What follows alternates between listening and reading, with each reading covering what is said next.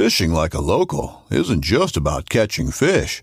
It's about connecting with the environment and the people who call it home. It's about hearing the stories and traditions that have been passed down for generations and sharing unforgettable moments with the people you meet along the way. Fishing like a local is having an experience that stays with you forever. And with Fishing Booker, you can experience it too, no matter where you are. Discover your next adventure on Fishing Booker.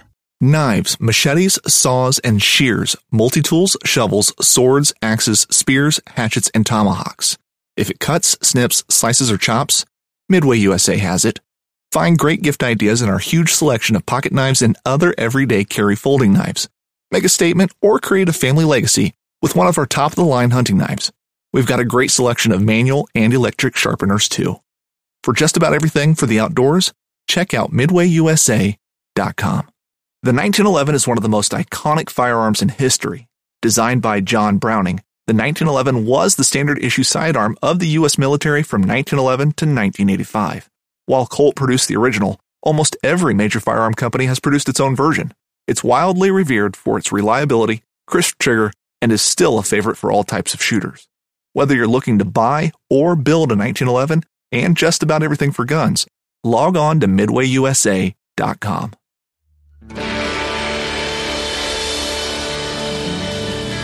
From the nation's capital, this is the Fly Fishing Consultant Podcast with your host, Rob Snowhite.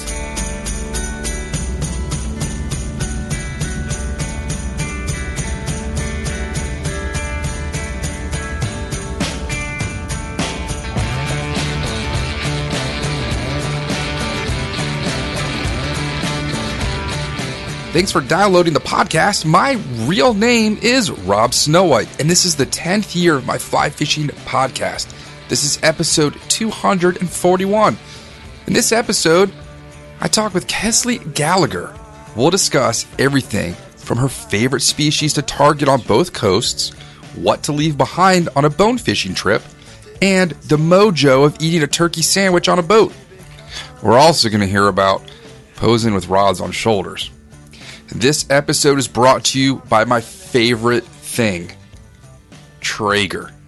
Traeger's goal is to continually innovate with an ambition to make outdoor cooking easier and better tasting. They'll help you spend less time tending to the grill and more time bringing family and friends together, creating a more flavorful world. I'm now a master at cooking brisket. I did it once. I followed the directions on the app, and that was it. I was checking the temperature while I was on the boat with my phone. And my first time, there was a perfect smoke ring around that delicious hunk of meat. If you like to eat, you'll want to get a Traeger. It is that simple. I cannot wait to make jalapeno poppers with my new jalapeno rack. Pick up all flavors of wood pellets at your local Ace Hardware. Traeger.com. We have with us Kesley Gallagher. How are you doing today? I'm doing great, Rob. And great to hear from you. How many people call you Kelsey? Everybody. Everybody starts with Kelsey, and I laugh because I blame my parents that they cursed me at a young age with my name. So I'm always telling people, no, it's actually Kesley. Kesley. And they say, are you sure? Because then they say, I think you misspelled your own name. I'm like, no, really, I didn't. It's actually Kesley. And who's your celebrity doppelganger for patrons to listen to tonight and hear you, and who could they picture? My celebrity doppelganger? Gosh, who's that woman in Atomic Blonde? Atomic Blonde. I think that would Atomic Blonde. I think that's Charlize my Theron? doppelganger. Yeah. All right. She kicks ass in that movie, and I just love watching it. Is that the one that's in Germany? Yes, in Berlin. Yeah, that was a cool movie. I dug that. Yeah. And where are we checking in with you today? I'm in Los Angeles, California, actually just north of it, in a place called Westlake Village. And if you go across the hills, you'll be in Malibu. So I'm about, I'd say, 10 miles from the ocean. Okay. In the Pacific, yeah. All right. That's two podcasts in a row with people from Los Angeles.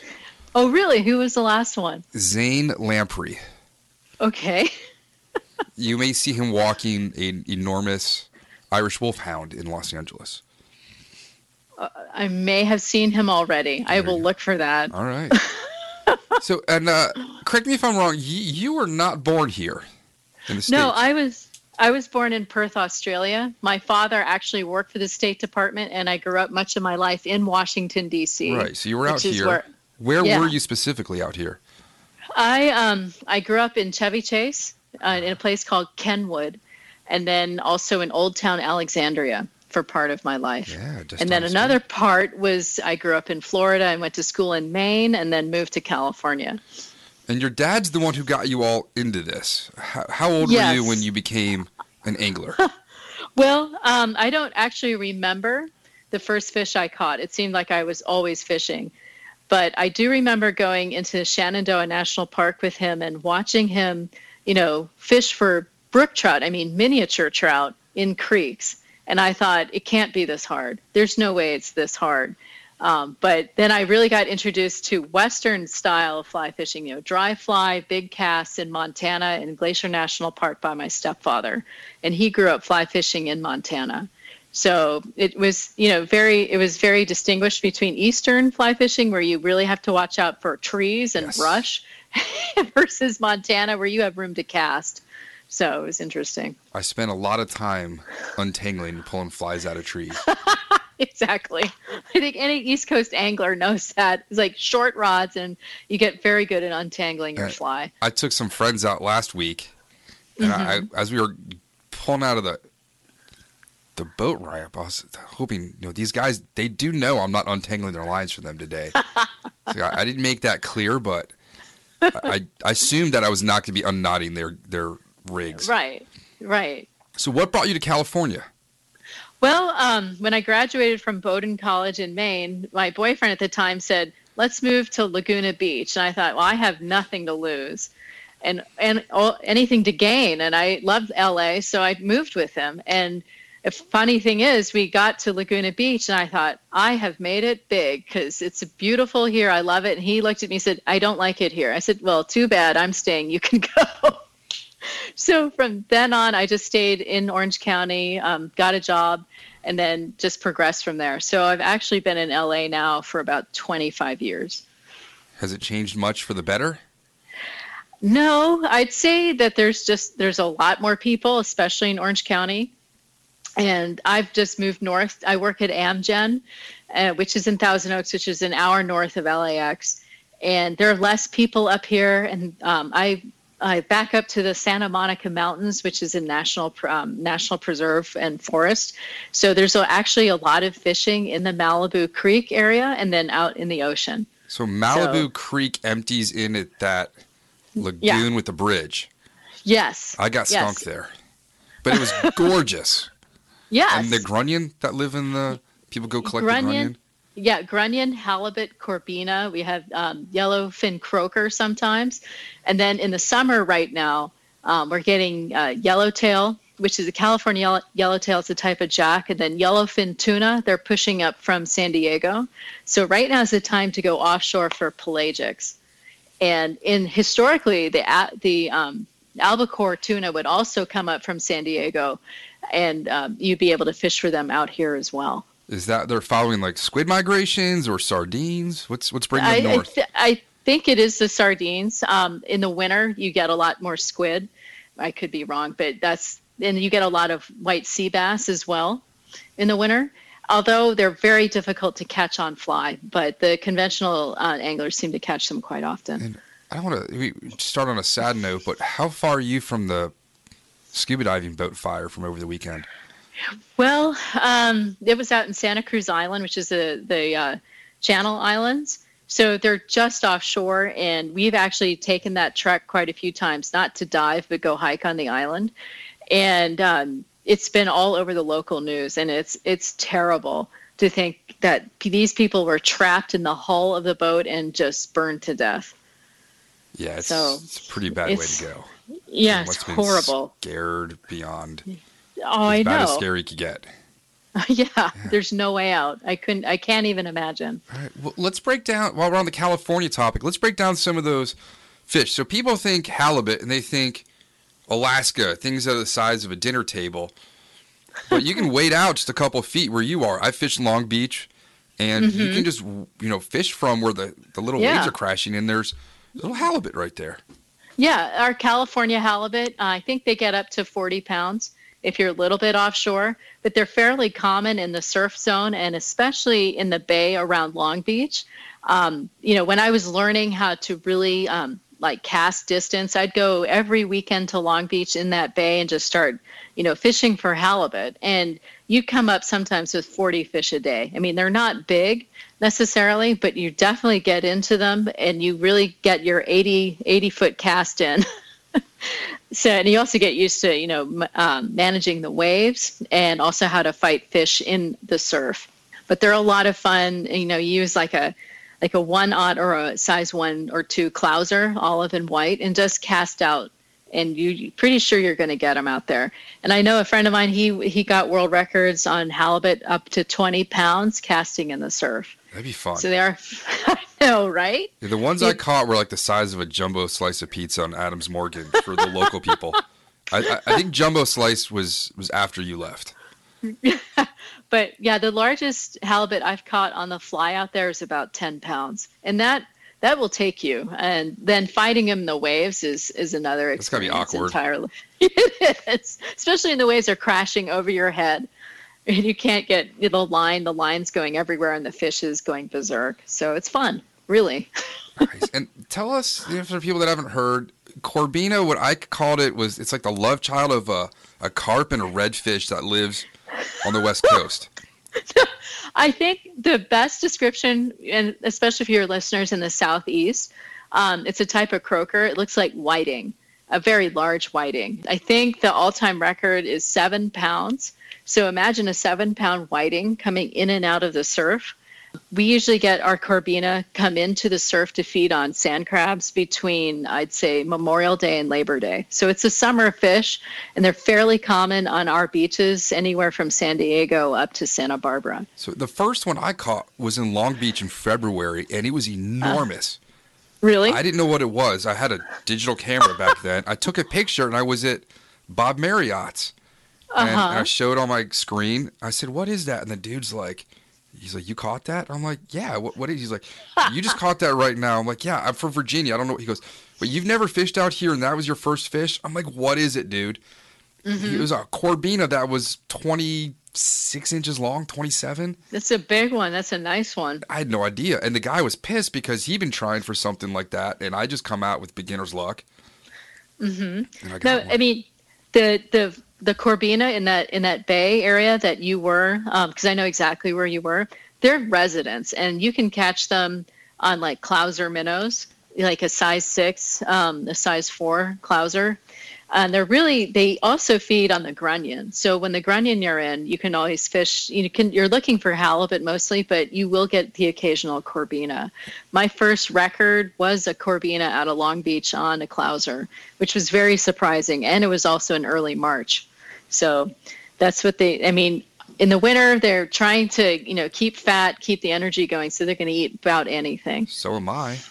Yeah, right? They think that theoretically that's what large Christmas and Thanksgiving dinners were, a month apart to fatten up between months to, keep you warm throughout the winter. That's one theory I read. I didn't know that. What are you looking for when you're going Corbina fishing? I assume there's not much structure there. Are you blind casting? Are you looking for tails?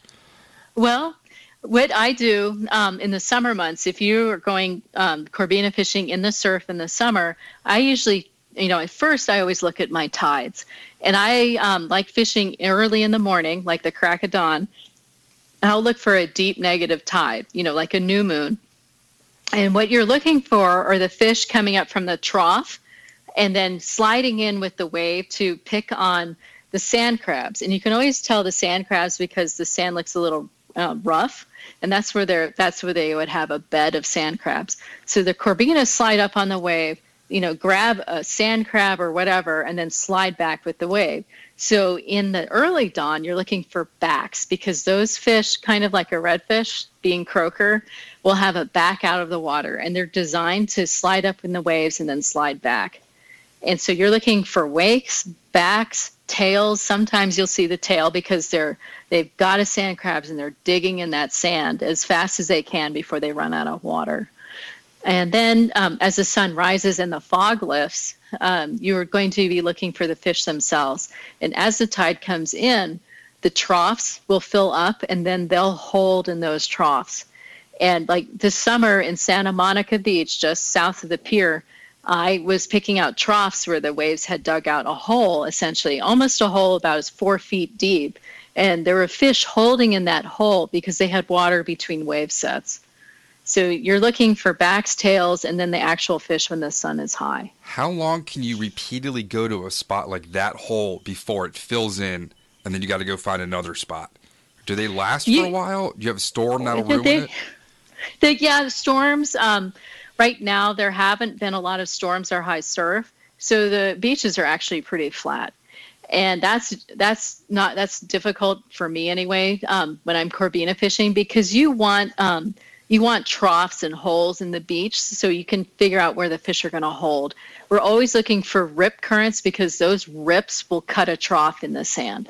So it depends. Like we had a good holes and troughs for about, I'd say 3 weeks at this one spot. But when we came back after some time, it was completely flat and the troughs were gone. So it depends. You should always have a backup plan, like plan A, plan B, on these beaches. What would I have been hooking at Leo Carrillo Beach that kept breaking my line? That's a good question. I was using flat, whitish-looking turneff crabs. Okay. Everything broke them all. I ran out of them. Okay, Corbina have got a soft mouth. Halibut have Yes. got a couple little teeth. Mm-hmm. I would say you're probably hooking into Leo or leopard sharks. We call them Leos. And those guys eat crabs, eat clams. And they would certainly take a crab and then tear through the tippet or leader and probably put you in your backing pretty fast. That's pretty cool. I may have hooked a leopard shark.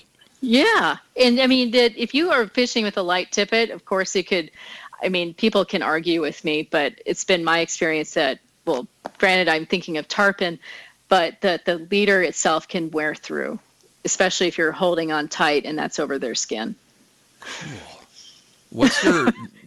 What's your typical sort of LA leader rod line rig that you're going to outfit yourself with? It depends on the species I'm targeting. You know, if some days we want to challenge ourselves here in LA, and then we'll say in 24 hours you have to catch 3 species of fish. And usually that's Corbina, calico bass, and carp. And obviously those 3 are very different fish. You're going to find calicos out in the breakwater out in Long Beach Harbor. So you're going to be using a 9-weight with a very fast sinking line, probably about 400 grains. And that's going to be a fast sink. And then for Corbina, you're using about a 300 grain line, anywhere from a salty 5-weight, and I use a salty 6-weight. And then for carp, I'm using a 7-weight floating line with the indicator. Is that in the LA River? Where yeah, Terminator and everything else was filmed. Grease. Yes. I think a video with Rihanna and what's that guy? John Travolta, and that's more my generation. The John Travolta, Olivia Newton-John Grease when they were in the river, way back in the 70s. And there's been a lot of articles written recently about quote-unquote trash fish in the LA River. It's just as urban as a place out here, but it's made of concrete. Well, okay, I'll give you some history. Ooh. Where we fish for the LA River carp is actually riparian, or it's the natural river bottom. A lot of people don't realize this, but LA was not always concrete. It was actually a beautiful marsh with a lot of wetlands. And when there used to be a lot of snow on those mountains, and obviously when the snow melted, it would run to the ocean and collect in marshes. So those rivers, like the Santa Ana River, LA River, Topanga, and Malibu, they would all have steelhead and salmon in them. The Santa Ana River historically was a fabulous steelhead and salmon river. So when the LA Corps of Engineers started paving over the river in response to flooding in Los Angeles, there was one part, and that is near Atwater Village and Griffith Park. They couldn't pave it over because it has natural springs. So it's actually a natural bottom, like boulders and trees. And when the Chinese, I guess, laborers came to LA, they put carp in the river so they would always have a food source. So it's very historic where we do fish. And it's not all concrete either. Like our fish were put in the Potomac to feed all the mangled Civil War soldiers after the war. Yeah, They couldn't go home because they didn't have any limbs. And they stuck around here and farmed, and that's where we got our bass and carp from.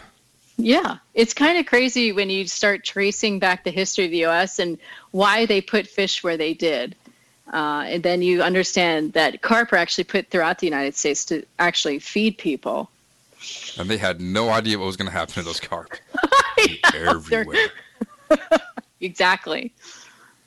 This upcoming concert season will be all about the boots, and Tecovas is your stop for the best in Western style. Tecovas has seasonal and limited edition offerings this spring and summer, including men's and women's boots, apparel, hats, bags, and more. All Tecovas boots are made by hand in a time-honored tradition with timeless styles that are always on trend. And Tecovas has first wear comfort with little to no break-in period. It's hard to find this level of comfort paired with this level of style. Stop by your local Tecovas store, have a complimentary drink or two, that's WCB style, and shop new styles. The smell of fresh leather and friendly staff are at your service. Many stores even have leather custom branding to make your boots truly personalized. And with regular live music and events, there's no in-store experience like it. If you can't make it into a store, just visit tecovas.com. That's TECOVAS.com. They offer free shipping on all boots, as well as free returns and exchanges, and ship right to your door. Go to tecovas.com and find your new favorite pair of boots today. All right, so anything else about California before I go to some other of your favorite destinations? What's your home fly shop out there? Right now it's the Fisherman's Spot and also Bob Marriott's Fly Shop.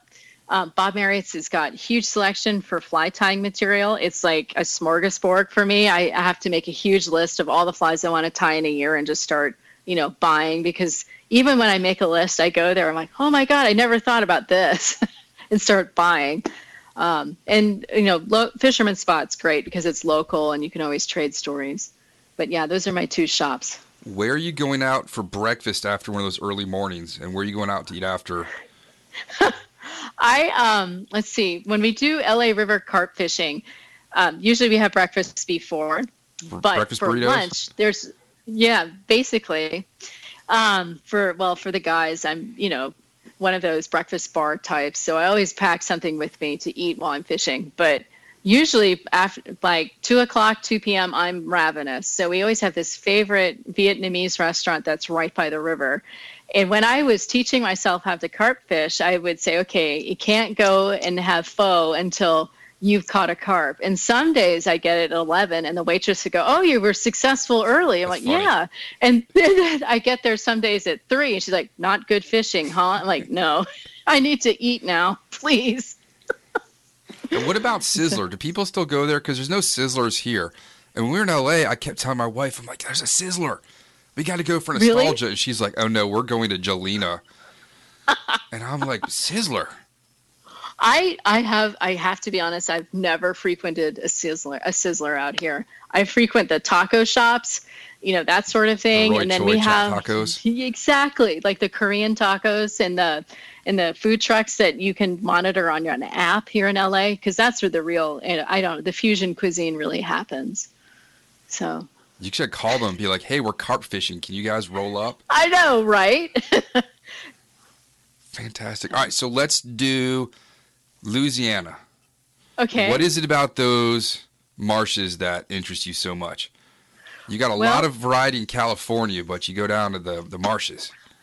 Well, I haven't been for a while, but I remember in the fly fishing film tour seeing those giant redfish on the big screen with Greg Denny, and he's trying to go for a 2-pound record with, like a 30-pound fish.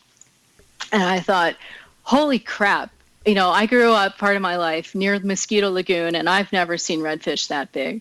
So I told my friend, I said, we have to go. We have to fish this. And so that's what happened. I started going that year. And that first time we went, it was terrible weather. And the last day we had all these clouds and wind, and you couldn't see the fish. But Greg has those eyes, and he was able to see the fish. And we pulled in a 27-pound red, and he's like, that's close to the woman's record at the time. And then I was hooked, one on big redfish, and two, seeking records, because it was so thrilling to think that, I could actually do this. So I went back every year to get the women's record. And I finally got it, but, like a year later, I think Meredith McCord took it back. Well, Meredith, we'll have to have another talk with her about that. Poaching other people's records. So how many are you up to now? Can you count them on all your fingers and toes? Fingers and toes. Yeah. I'm up to 12 now. I mean, granted, a lot have been broken, or the IGFA has taken them back because they've made the rules stricter. But I just recently got 2 records on the LA River for carp. And I want to break them again, but on much larger carp out of Lake Michigan. So we're looking at going up there to look for the 20 and 30-pound carp to really break the records. And if you were polydactylous, you could count them on one of them. So you're doing Beaver Island up in Michigan? My boyfriend and I are thinking about that. He's a technical advisor to TFO. So he'd never been carp fishing before. And we took him on the LA River, and then he saw me pull those 2 giants out. And then he started talking up carp fishing in LA, and this guy's like, those are nothing. You have to come up here. And he's like, okay. So, I met him before. He was a former team member, right? Yeah. Okay. Yes. Yeah. Scott Leon. Yeah. He used to be the chief editor of Fly Fishing in Salt Waters. So he's been throughout Florida, but then he came out west. What else about the marsh? Is it just trying to get some big donkey on a gurgler, popping bug? Does it matter to you what you catch it on, or are you just straight up going for the size on that tippet? When I go out there, I'm going for, the big fish. So I'm targeting December, January, when it's cold. Because that's, the marshes clear up, number one. 2, it's cold, and the big fish come in, closer to shore, and then they also rise up. So it's easier because they're trying to warm up in the sunshine, so they're easier to spot. So that's why I target it. And plus, it's empty. Not a lot of crazy people want to go out there when it's super cold, but that's when we go. Where do you fly into when you're going down there? I fly into New Orleans and usually hang out in the Garden District, because one, it's cheaper and I don't need to deal with the French Quarter. And then I usually meet Greg Denny, and then we go to Chalmette and then go out into the bayou. So it was a lot of fun. Unfortunately, that's also the same time as Mardi Gras. So it'd be like, get your dinner, go to a parade, get your beads, and then go fishing the next day. Yeah, I don't really have any interest in being down there at a Mardi Gras. I'm over that.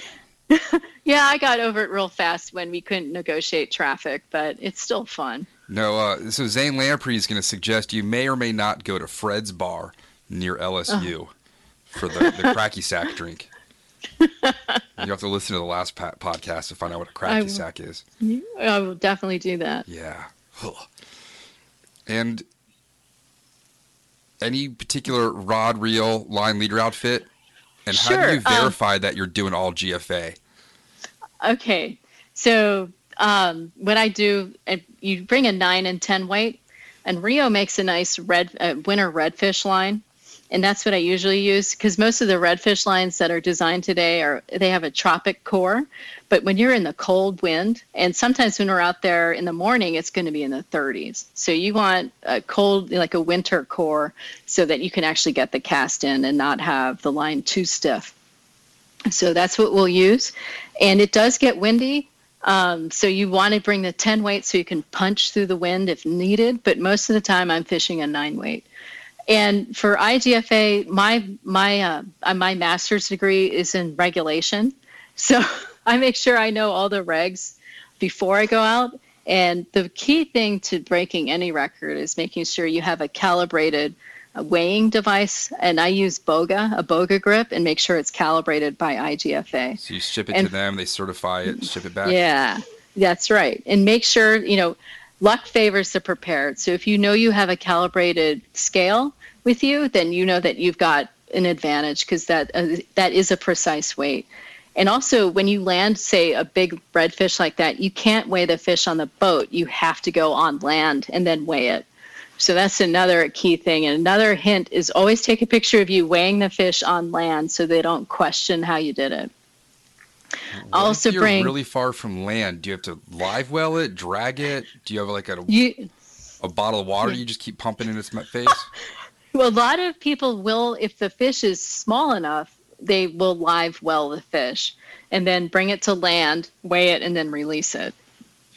And now, granted, for me, my limit is 60 pounds because that's the largest boga grip that boga makes. Otherwise, you're going to have to kill the fish. But I know there are other ways of doing this, and I'm sure many of your listeners would have the hints on doing that, but I limit myself to 60 pounds. Theoretically, all you have to do is have a tub large enough with water, put a fish in it, and then measure the, eureka moment. You calculate what it weighed, the displacement. Well, yeah. I don't know if IGFA accepts that. I think that they do just the calibrated scale. But again, there are all types of ways of measuring the volume of the fish and understanding the weight of the fish. Will you only target the big fish, or are you going to have some fun if you see something else swimming around? My boyfriend has opened my eyes to other things that we could start doing. He wants to go down to Colombia to go for the yellowfin tuna, and then also fish some of the rigs outside of Venice, Louisiana, for blackfin tuna. There's a crazy picture of Ross Purnell from a couple years ago on a boat with a tuna, and then the flames shooting out of the top of the rigs. It's a really cool shot. You got to do that. Awesome. Yeah, no, I want to, because his stories about even fighting marlin around one of those rigs is crazy, and it sounds like a lot of fun. But I also like targeting species around Los Angeles because LA is a great fishery, and so is San Diego. And not a lot of people in the U.S. realize that Southern California is and historically has been an amazing fishery. So that's why I like doing what I do, almost within the city limits to say, we do have good fishing here. And is there a big population of fly anglers? Did you bump into regulars? We do have a lot. There are a lot of fly fishing clubs here in Southern California and throughout California. And so, it's the club, the club mentality, people get together to trade stories. I was actually on a fly fishing presentation tour, so to speak, throughout a few clubs here in Southern California this summer, just speaking about flats fishing. A lot of the anglers out west, they angle for trout and not necessarily offshore pelagics or even inshore. So it's just, opening up the mind and saying, fly fishing just isn't for trout, and you've got a lot offshore that you can take advantage of. I think you probably run into the same thing when you start talking about fishing the Potomac and the Chesapeake. It's not just small brook trout anymore. Right. That's why we founded our fishing club, is fish for whatever's local. Exactly. Introduce tilapia or brook trout that swim down from the mountains. You never know what you're getting. Yeah, exactly. And I love the picture of you in front of the Jefferson Memorial with the carp. That's something I wanted to do. I just put some of those on the front page of the new Tidal Potomac Fly Rodders website, which I'm redoing. Now I'm doing 3 websites at once. You're a busy man. Yeah. What is a fly that you could use in both LA and in the salt marshes of Louisiana? Oh, geez. There is a fly that I use that's actually created by my guide in the Keys, Luis Cortez, and it's spun deer hair with 2 schlappen feathers out behind it, and usually you have it in brown, black, or even chartreuse. And I use that actually for bass out here. I've used it for catfish in these lakes. And then you could also use it, larger or smaller for redfish out in the marsh. Sounds like an old mangrove muddler. Exactly. And I call it the mangrove mouse, because that's what it looks like to me. It looks like a mouse, but it's actually subsurface. because of the water that's soaked in by the deer hair. And they also put some bead chain, and it'll just sink just below the surface. And if you fish it with an intermediate sink line, it's very effective. Sounds fun. Because it pushes water and it wiggles, so the bass can't get enough of it. Well, let's transition now. You mentioned Florida, so you also do some flats fishing. Your online moniker is Steely Chick, and we haven't even gotten close to steelhead yet. So let's talk about some tarpon and bonefish. Sure. What is it about those that intrigues you to fly from LA to the Caribbean? Yeah, and funny you mentioned that because I just got back from Belize. I love tarpon because, one, they challenged me like no other fish. When I talk to people, you can practice for bonefish by carp, you can practice for permit with corbina, but I don't have a fish you can practice on for tarpon. I mean, the fight is like a tuna. They're going to test all the muscle in your body, but they're also on a flat, so they're running. You've got to chase them. And then when you enter in the tournament rules, you have to leader the fish, do a face grab. And not only that, the fish are huge, and they'll play possum on you, so you've always got to be on your toes to see what they're going to try next. They're unlike any fish I've ever had. Would you say you have to grab them by their mouth? Yeah, that's the face grab, and that's how you can gloves? demonstrate a. Yeah, because Okay. that mouth is all sandpaper, and they'll tear up your hands. Oh, that's why I scream like a little girl when I go to Robbie's in Isla Morada. I don't let those things get near me. I drop that fish as soon as that fish looks at me. Exactly. I'm like, Pilchard, goodbye. Yeah. No, I was fishing for, tarpon with Greg Denny in Florida, and I was skunked for 3 days. I mean, I jumped one, but we had 20-mile-an-hour wind off the bow. So you had to cast in the wind, and there's just line after line after line of fish coming through. And it just frustrated me so much. I thought, I'm giving this sport up. It's crazy. It's ridiculous. Why am I wasting my money? By the time I landed in LA, I was booking my next trip. And from there on out, all I fished for were tarpon because I wasn't going to let this fish beat me. So I went to Costa Rica. I went to Belize. I actually snuck on a work trip to Puerto Rico so I could fish for tarpon before work in the morning. And so I became obsessed. Do you have a tarpon tattoo? Almost. I'm very close. But I love how when they grab you, really like your whole body has to fight that fish. And I started weightlifting again for these fish and just strengthening my core, everything, just to be able to fight these fish. What kind of workout do you do or weightlifting to suggest to others that might want to go start targeting? Well, I have a herniated disc, number one, so I have to be real careful. But a lot of core exercises, a lot of lifting, like doing squats and deadlifts, and then also doing shoulder press as well and bench. I mean, so just the bigger muscles. But also, because you are casting the rotator cuff, you have to be careful of. That sounds like a lot of work. I love it. I love it. Change your name to Tarpon Chick. Well, when I explain Steely Chick, you'll understand more. Okay. It's not just about anadromous trout. All right. So when you're doing all this travel, are there any travel hacks you've developed just to make it easier? Packing, what to bring, what not to bring, what always to bring? Well, when I'm always going to the flats, say, to pursue a Grand Slam or bonefish permit, always bring your wading basket, like the stripping basket. A lot of people are like, I would never bring that. Well, there is going to be wind on the flats. You're going to need to put 70 feet of line somewhere before you cast. So people laugh at me, but I always bring a stripping basket and I always have wading boots. And they're like, we're just going to be in the boat. And there's so many times where the guide looks at you and said, okay, jump out of the boat and chase that permit. And the guys who are in flip-flops like, what? And I'm like putting on my boots like, I told you so.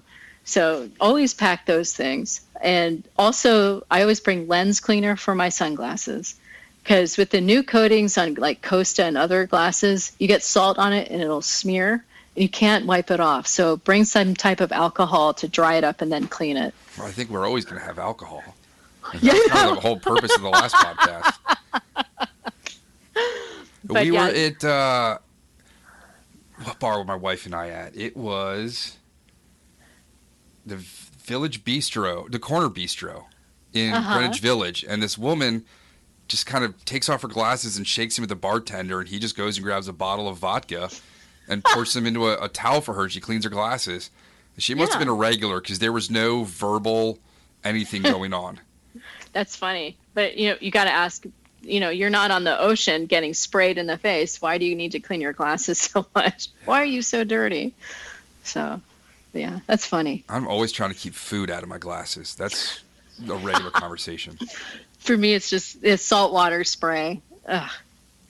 What are things you should not be bringing? The first 2 trips, you're like, I'll bring in this. And then you're like, 3rd trip, yeah, that was just a total waste.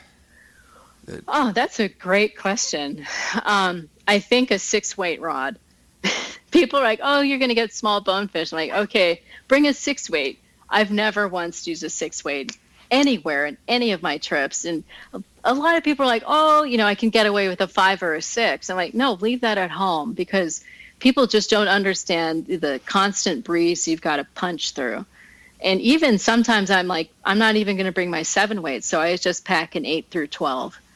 So it's just like, keep the smaller tackle at home, because you're not going to use it. And if you do, you'll frustrate the hell out of yourself. And Conway Bowman, another Californian, said Yes. You should not be bringing your flies on these travel destination trips. You should be buying what's tied locally there, because they know what the fish eat.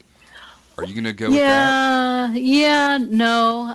If I always say, if you're in the United States, say you fish the Keys, don't bring any flies, because if you're fishing with a guide, they're just going to take off whatever you tied, including the leader, and tie it on, and tie their super special secret fly. And, no questions asked. I've had it so many times where I thought, I have tied this beautiful leader, and they look at it and take it off. And I'm like, I spent hours tying all these leaders. Like, that's not good enough. And then they'll tie on their super secret fly. But when you're overseas, say Belize or Costa Rica, or even, so yeah, those 2, I brought a bunch of flies. And especially to Mexico, when we were out at Espiritu Santo Bay Lodge, there are no fly shops within hours. So it is up to you, and you do have to do that research. And, do as much research as you can. I always say to people, stalk people on Instagram. See where they are. See what flies they're using. If you don't know what they're using, ask. There's a lot of ego out there that loves to show off, and they'll be more than happy to tell you, how to tie this fly, why it works, etc. So I do a lot of reconnaissance before I go anywhere. Very nice. Now, what fly would you take to Florida, Louisiana, LA, and say Belize? Would it still be that same fly? Yeah, as that, and of course you want to have a gotcha. We have a fly that we always take with us to the Keys, and they say Andros. It's called the Doctor Fly, and it was developed by a friend of mine. And he has a certain pattern that always works. It looks like a giant gotcha, but I've seen bonefish come from 10 feet away to grab this fly. So that's something I always carry with me. And then, of course, a purple and black EP fish, or EP tarpon. I forget the name of it, but it's always the purple and black EP fiber. Peanut butter? Yeah, something like that. Right. And a whistler, and Dan Blanton's whistler in black and red or black and orange, and then a giant one tied on a 4/0 hook. And we call it the black mamba. And that fly was actually the fly that worked in my recent trip to Belize. And you use it in cloudier water for big tarpon. All of this, there's one thing in common. This is all sight fishing species, pretty much. Yes. Do you just have really good eyes? Or is that for I the do. guides? I have 20/15 vision. And so as I get older, Why aren't you obviously flying? You can just get all these places yourself. Exactly. But, now it's the close-up. So I have to bring reading glasses, but you take those off, and then I can see very well. But the guy who has the best eyes is Greg Denny. I don't know how he sees these things. Does he have a website where people can go look him up? Yeah, Flywater Expeditions. Does he go to the Somerset shows? He might. I know he was at ICAST last year in Orlando.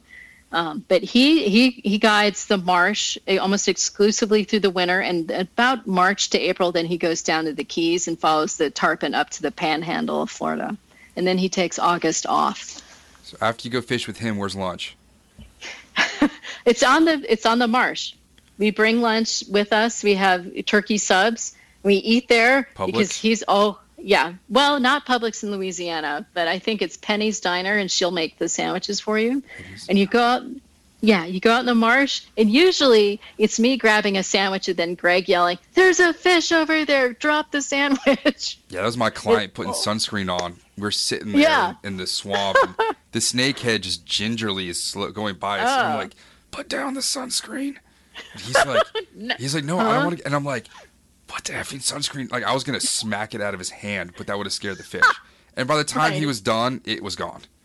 Yeah. I was like, "You blew it. You really blew that one." Greg and I were fishing off of, I think, some keys south of Islamorada, and no fish were showing up. And he looks at me and goes, "Get a sandwich, eat a sandwich." And I did. And, like magic, they showed up. It was so funny. I don't know what it is, but you start eating a sandwich in a tarpon flat, and they're going to show up. Well, I'm going to start eating sandwiches up here. Maybe we'll get tarpon. I figure 10, 15 years, we're going to have gators, crocs, and and you already have here. Gators in Virginia. Yeah, and they're all moving north. I guess they found a permit off of Maine this year. Really? So, yeah. Isn't that crazy? Can you imagine fishing, like, off of Portland, Maine for permit and striper? Yeah. I wonder how a northern accent would pronounce permit, like a pubbit. Yeah, I don't even want to think. Havid Pommet. Yeah. So what would you do if you weren't an angler? Me? Yeah. What would your thing be?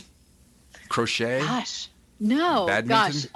I used to be an equestrian. I used to train horses every evening when I lived in Orange County. And then I had an accident where the horse fell on me, and that's where I damaged my back. That's the disc thing? You said you were a slip disc? It's from the horse? Yeah. Well, the initial accident, the initial back injury was from the horse. And then, believe it or not, I fell on a boulder wading a creek one day, and that tore my disc. And so it's been a battle ever since. And they told me there's no way you're ever going to ride a horse again, or run or jog or ski. So I took up fly fishing. And of course, they think it's a gentle sport, but then here I am fighting tarpon, which I don't think any doctor had in mind. I'm covered in cuts and bruises and dents, and I'm like, man, I just walk around like urban fisheries. How am my body's so damaged? People think it's a simple thing. I'm like, no, one of my most physical jobs ever was a cheesemonger. People raised their eyebrows. I'm like, yeah, cheesemongering was physical and it hurt. Fishing is just as bad sometimes. Well, yeah, you get like off San Diego this time of year, you're going to get 25 to 30 pound, yellowfin tuna. And my boyfriend's always looking for 100-pound yellowfin tuna on fly. And that's an hour-long battle. Not interested. He could listen to this podcast while he's fighting one. Exactly. And I said, well, you go find that 100-pound. I'll stick to 30 because that was painful enough. I know when Greg told me a story, he fought on a 16-weight rod, a 96-pound yellowfin tuna off Venice. And he said it took an hour. And he said he was begging people to cut the line because he said it was the worst experience he's ever had because it was so painful. Yeah, I just don't want that feeling of everything just burning, the muscles, the fatigue. Right, you're just dying. Yeah, I could just have my neighbor just punch me in the face if I want to feel pain. Or just, constantly body slam you. Yeah, no. I need to be able to get up in the morning and roll out of bed and not be hurting. I imagine fighting a fish that long, you're going to get some calf cramps at night. Oh, yeah. And, I when I was on my tarpon learning my tarpon learning PhD sort of thing. I went to Costa Rica to Tarponville, and I thought, we'll be catching 60 to 70 pound tarpon. No, every fish we caught was over 100 pounds, and that was a guaranteed 40-minute fight every single day, twice. So yeah, I got used to the pain of pulling these fish in. Is there an award for catching a tarpon that weighs what you do?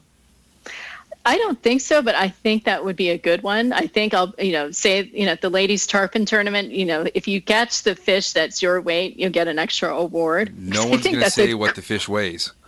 No, but I think that's a great idea. Yeah. Or maybe by length. If you catch a fish that's 5'7", that sort of thing. All right.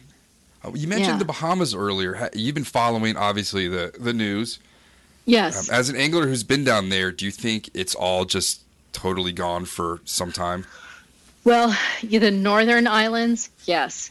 I mean, you look at all the damage. It's, there. I put a video up on Facebook of this guy who's obviously built his mansion or, Bahamian Fort Knox, so to speak. And he was 20 feet up in the air and the waves were crashing around his windows. Oh, my God. And this guy's obviously a multimillionaire because he was able to view the storm through the storm windows and just all of this devastation and flooding all around him. And I thought, that house is taking a beating. What about the people who don't have that kind of construction? They're obviously being washed away. And even if you survived in, say, that type of house, the Fort Knox, there's no community around you afterwards. There's nowhere to eat. There's nowhere to drink. There's no power for who knows. No, there's nothing. And so it's complete devastation.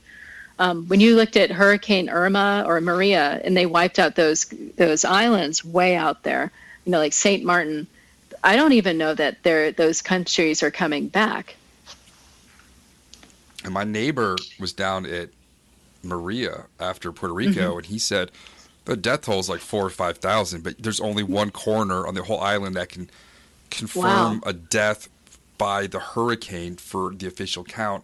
And there's no way they're getting all these just bloated, dead, rotten bodies to him. Yeah. So it was thousands upon thousands. And he still goes back regularly to do work down there. Wow. I mean, I can't imagine. I know everybody wants to help the Bahamians, and we all want to see that come back, but it's going to take years and a lot of, organized work.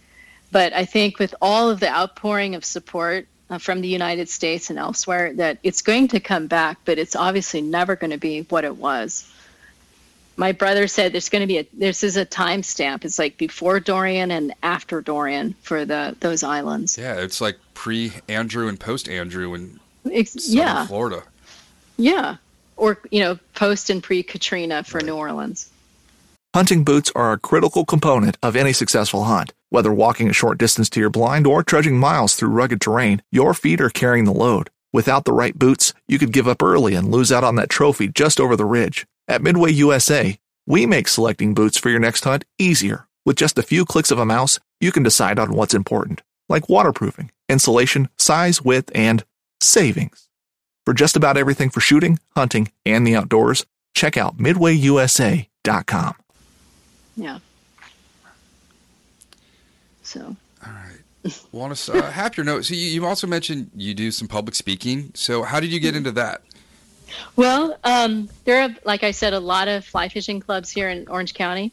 And Marshall, his name's Marshall, and I'm terrible with names, and I can't remember his last name, and he's going to kill me. But he approached me about speaking on flats fishing for the clubs. And so they actually invite a lot of speakers from around the country to come to Southern California to speak on and like tarpon fishing, trout fishing, flats fishing, etc.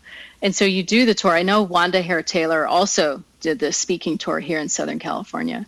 So it's basically a 2-week gig, and it was crazy balancing my job at Amgen and then at night doing a speaking tour. I felt like I had a dual life.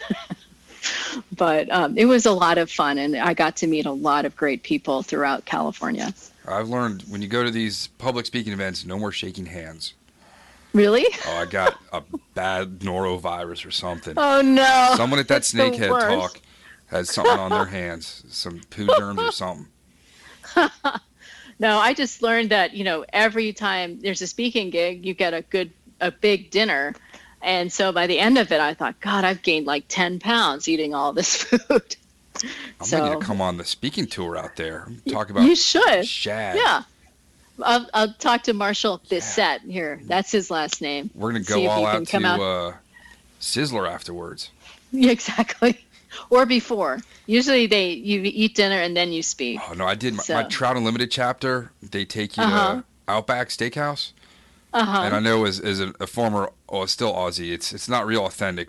I had some chicken fingers that may have had more salt in them than the Dead Sea.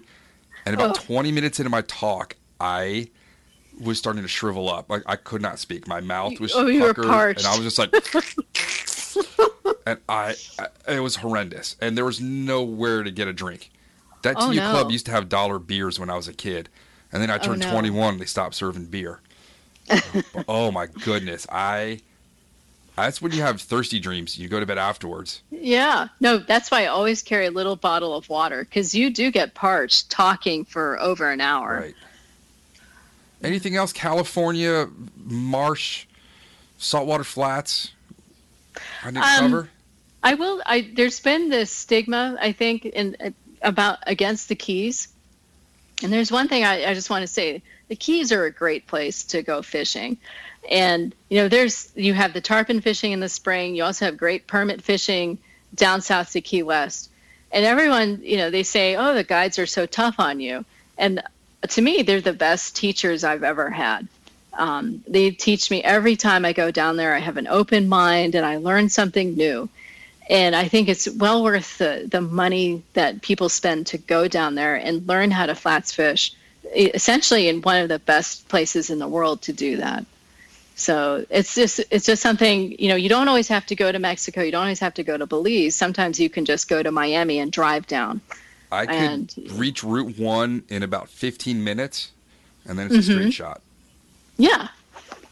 And I wish that I lived closer, instead of flying across the country to get to one of my favorite places in the world. But just to let people know not to be intimidated by it. It's a great place to be.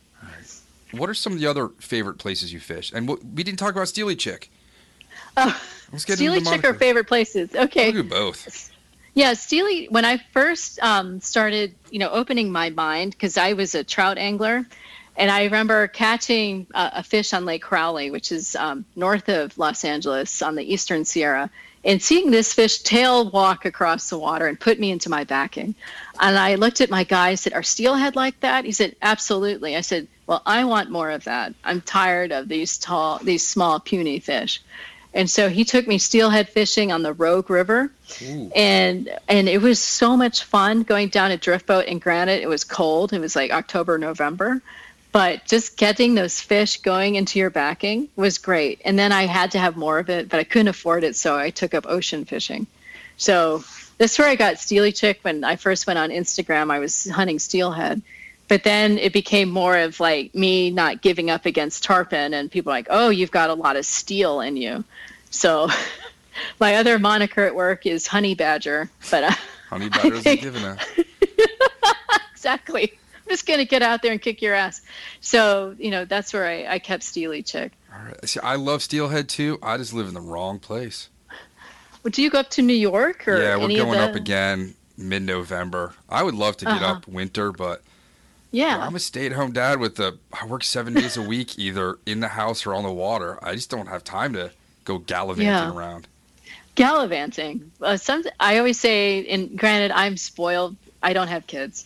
So fur babies? Yeah. Well, not even that. I even got rid of those to free up my time even more, because I used to have 2 horses, 2 cats, and an aquarium, so I could never go anywhere. But now it's just me and, wherever I want to go. My neighbor lawn guy, he apparently gave away the family dog the other day when the kids went to school with no warning. Oh, wow. Just straight up got rid of the dog. Gave it away when they went to, first day of school. Oh, that's terrible. Yeah.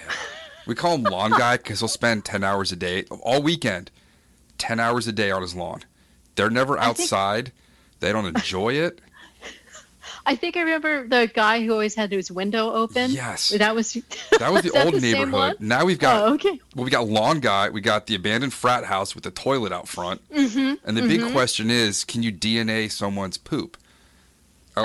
Because if it's sitting there, everyone's just going to go. It's been sitting on the front stoop for a month. And then the neighbor house behind us, I had a bunch of people over after one of the nights at the pool. They were in the backyard, and the light came on. And I was like, shh. That's the 5th time that light's ever come on. I was like, everyone come out and look. Because I cut all the bamboo down between our 2 houses, and you can see it. in no. 4 summers. We've seen the light on 4 times until that night. Oh, that's eerie. And That's then really eerie. My old neighbor Jan, she says that window is still open sometimes in the old neighborhood. But I'm not going back to Anna Dump to go check it out. No way. Okay. What was your other question? Other places to fish? Yeah, other favorite. I think Placencia in southern Belize is another one of my absolute favorite places to fish. It's outside of Belize City, and you're closer to Honduras and Guatemala, so it's a lot more remote. And the permit fishing is out of this world. So you'll get permit in the lagoons. And one morning we went out there, and I was just learning how to permit fish. But we must have had 20 permits swimming all over this lagoon. And it was like, I had always been told, you'll see 1 or 2 permit a day. And here I couldn't figure out which one to target. It's like a herd of unicorns all of a sudden. I know. It's like, what do I do? And he's like, pick the biggest one. I'm like, So that was a lot of fun. And then you go out to the coral reefs and you see the larger permit, like 15 to 20 pounds. And that's another challenge unto itself, because you can really see the entire fish, and you sometimes get really intimidated, but you just got to go for it.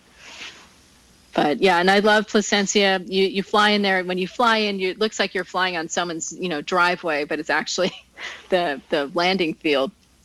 And then, there are a lot of nice restaurants. Everyone's friendly, and it's nice and quiet. And that's what, when you go overseas, I don't want to go to another city. I want to be remote and, where it's quiet and where I can hear myself think. Yeah, you live in the hustle and bustle. I can imagine quiet is a thing of beauty to you. I love quiet. I'll just go in the shed and watch the news.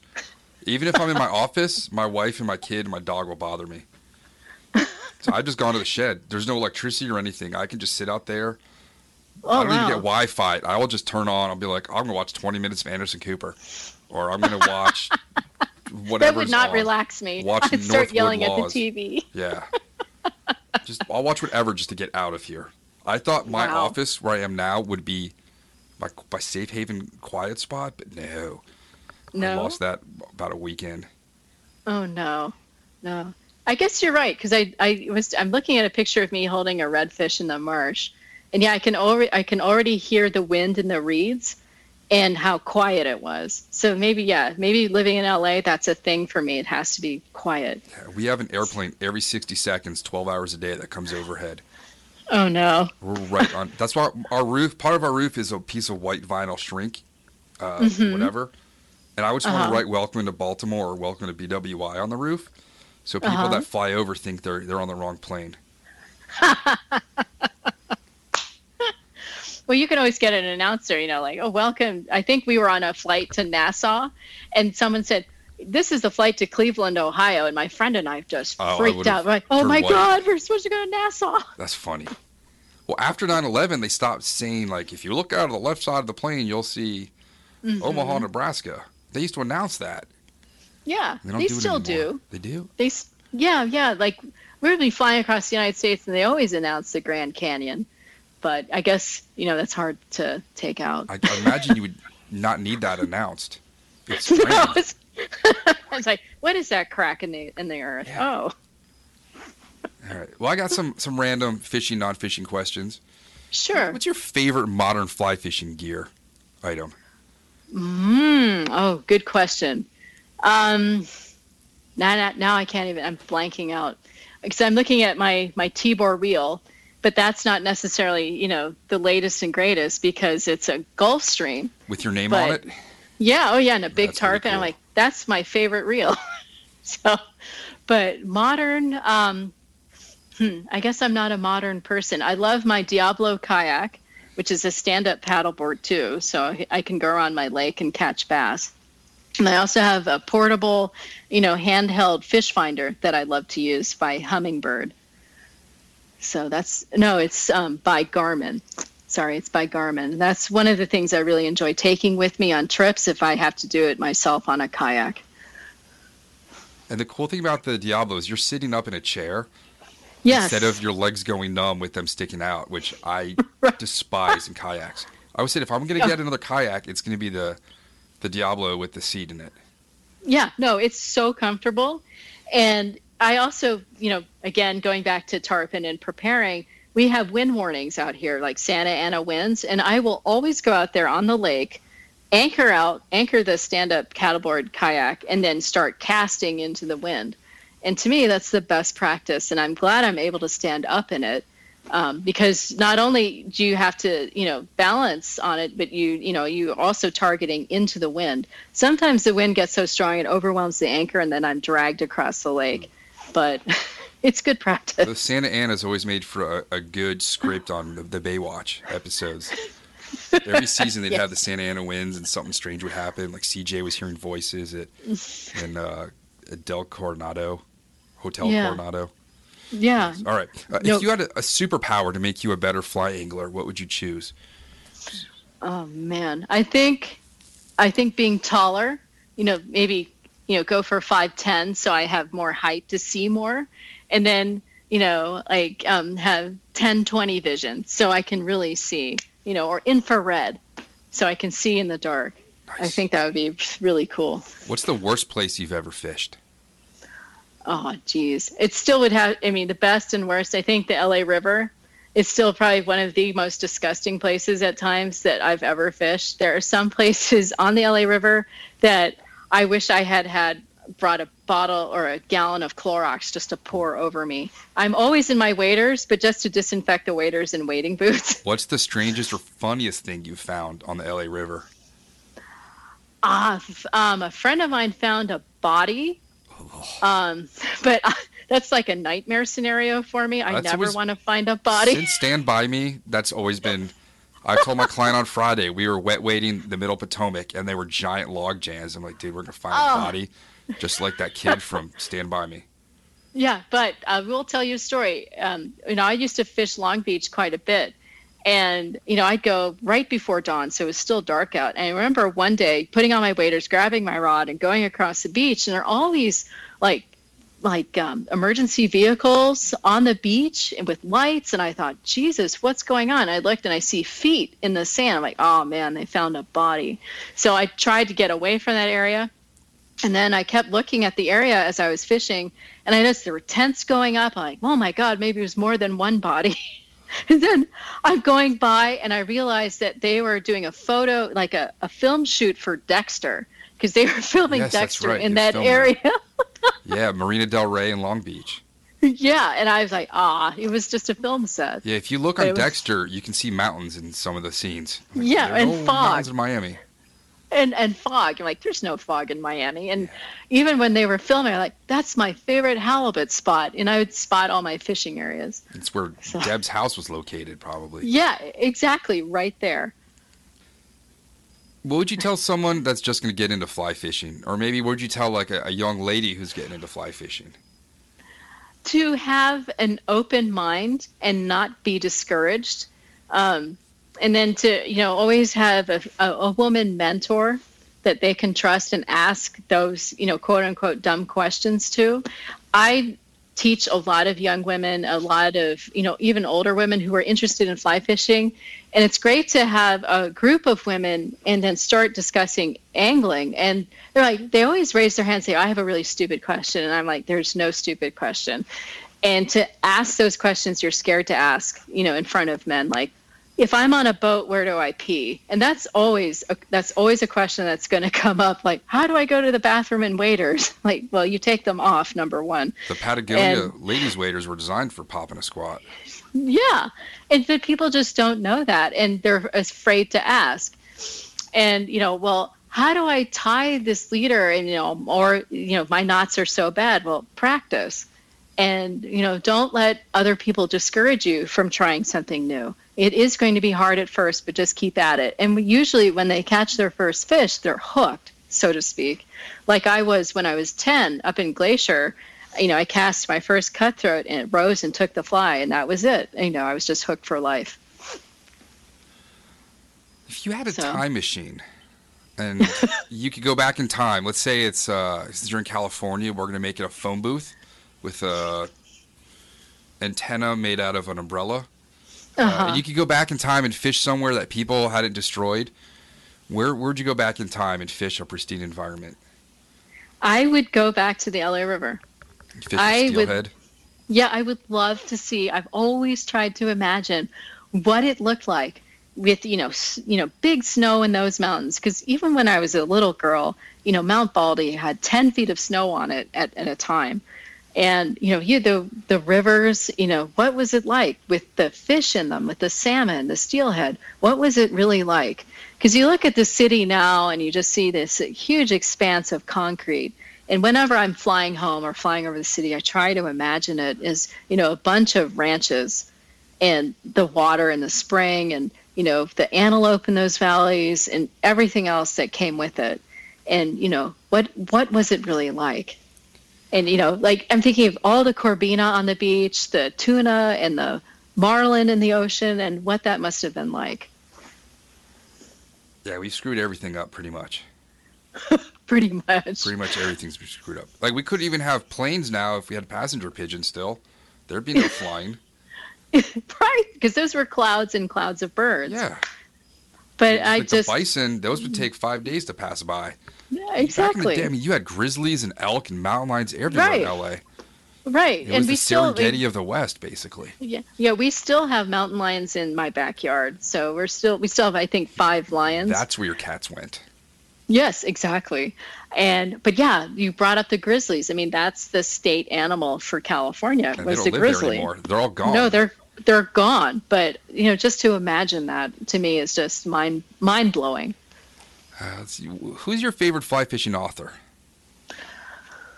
Oh boy, I'll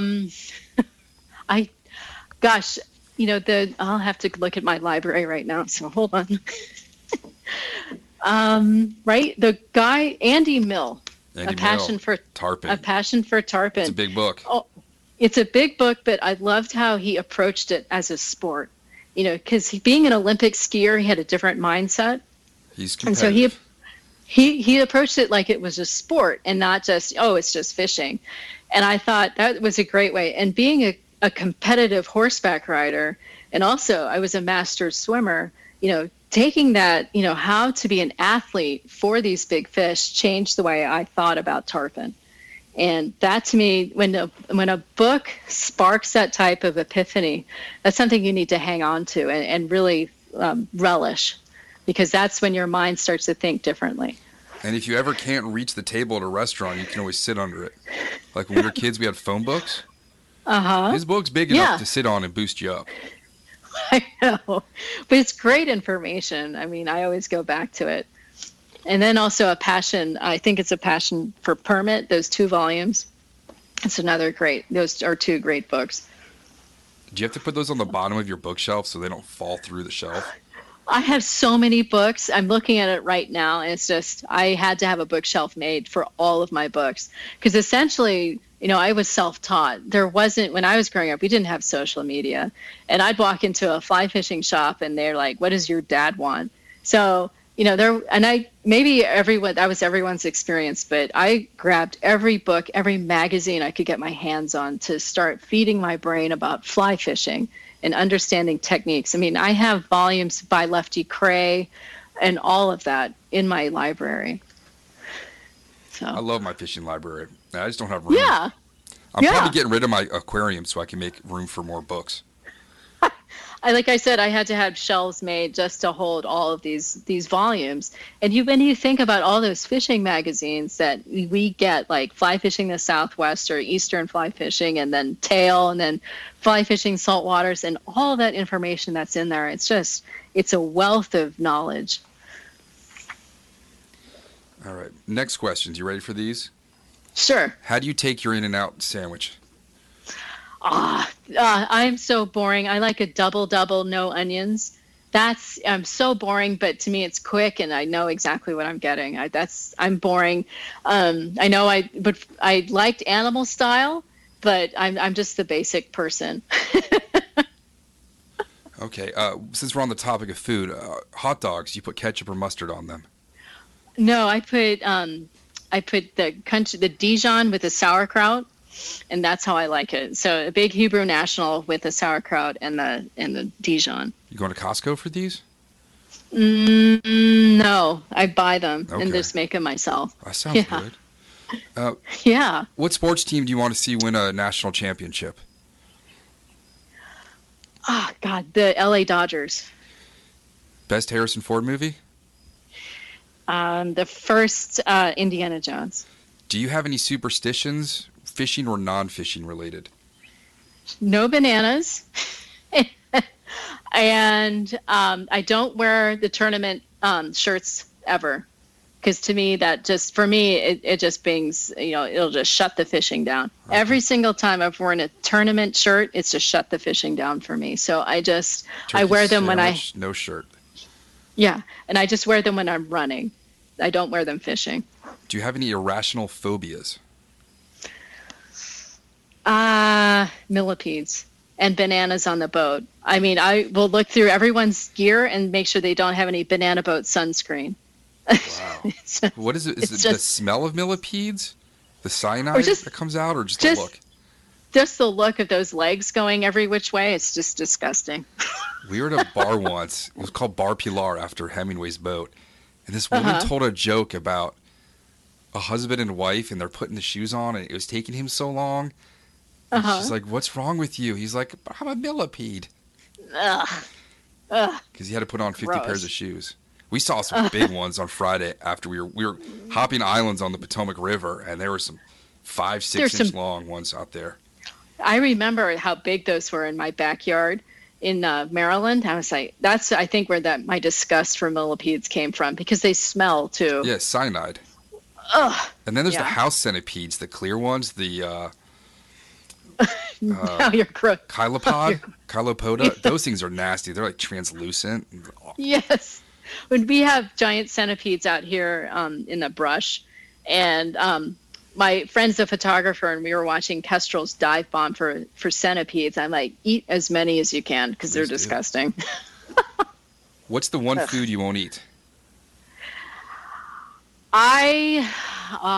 Boy, what was it? I think most Indian food, and I don't mean to be prejudiced, I just don't like all of the heavy curry. Okay. Yeah. My God, if I could eat one type of food, eat all the way. I made tandoori chicken last week, and then the next night I made tandoori chicken pizza. Mm-hmm. Oh, so good. No, give me, like California Pizza Kitchen Thai chicken pizza. I'm in heaven. Or the barbecue chicken pizza. I love that. So you don't mind cilantro? Not at all. I love it. I relish it. Oh, I'm dry heaving. Just. Okay, we've established our boundaries. What's your most played album? Ghost in the Machine by The Police. Wow. Yeah. And especially J'aurais toujours femme de toi. That's probably one of my favorite songs. What's your drink? If you ever come over, I have to know what you drink. I think it's bourbon and Diet Coke. So you like to get faster in the system. Yes. What's your bourbon? Oh, gosh. Let me run and find it. I'm terrible, like I said, with names. So, what do I have? Whistle Pig. Well, no, that's fancy stuff. Yeah. New Hampshire. Uh-huh. Yeah, I haven't had Whistle Pig, and my cousin brought some at Thanksgiving a couple years ago. It's so good. Yeah. And let's see. Last story, or the last question. If you had a live band, to follow you around and play a theme song behind you, what song would they play? Oh, man. Geez. I used to have a theme. I think Voodoo Child by Jimi Hendrix. All right. I mean, that is my, you have a power song you always should play before you go power fishing, like for tarpon. And that's one of them that I always play, because I love the riff on the guitar and all that energy behind it. And then he has that chuckle, like, screw you. And I love that. All right. I do have one final question now. I just thought of it. Sure. Why you got to be posing with a rod on your shoulder? Well, at the time, I was trying to get, Hatch, their attention from Hatch. So I was always trying to show the reel off. Now I don't care. But you always get the guides who want to show off the reel. And so, they always want you to have the fish across your knees if it's big enough, and then have the reel. And so instead of hanging on shoulders, I'd start putting it underneath the fish. But obviously that would get a crotch shot, which I wasn't in favor of. So start putting the reel back on the shoulders again. You're not worried that fish is going to flop and that rod's going into the drink? It has. It totally has. But usually Greg was very good. He knew how to balance that rod and reel really well. But now, we get the larger fish, and usually we'll put the rod and reel on the deck and then have the fish along that. So you just have the rod and reel somewhere in the photo. All right. Yeah. My clients just drop the rods, and that's why my reels are all dinged up. No. Some reels are to me, reels are works of art if they're, done well and they function well. We talked about technology. That on the boat. Yeah, that was a big talk on the boat the other day. Was they're going to buy a reel to make it last for years. Right. And it should last. Like when I met my boyfriend, he had 6 Mako reels with him. And I looked at him like, why in the hell would you bring 6 Mako reels with you on a party boat to outside of San Diego? He's like, that's just what I fish with.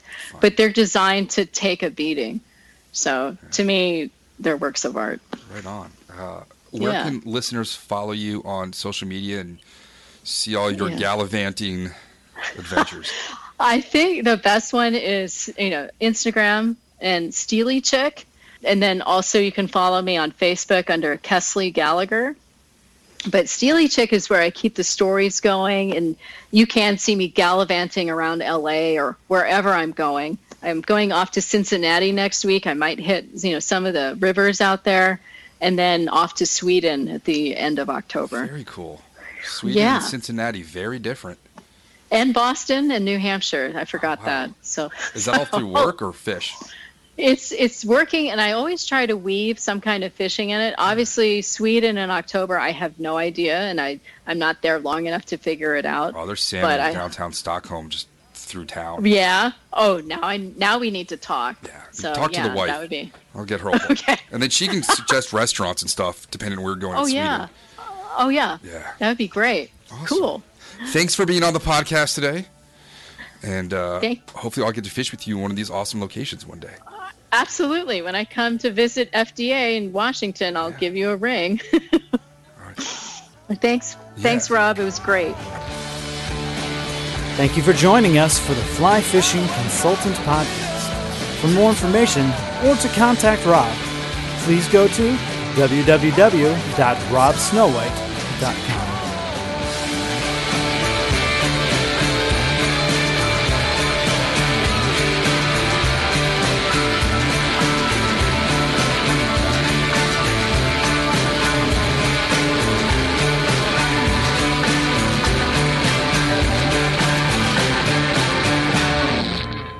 This podcast is brought to you by Freestone Productions at freestoneproductions.com.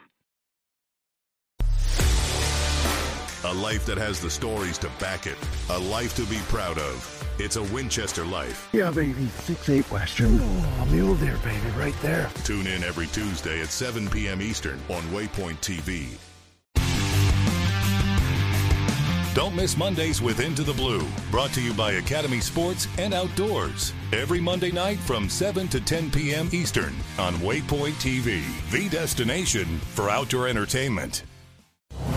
Brave anglers search for the one they call king, but who will take his throne? Tune in to Waypoint TV's Battle for Silver, Saturday, May 18th from 12 to 6 p.m. Eastern, presented by Abyss Battery. Waypoint TV.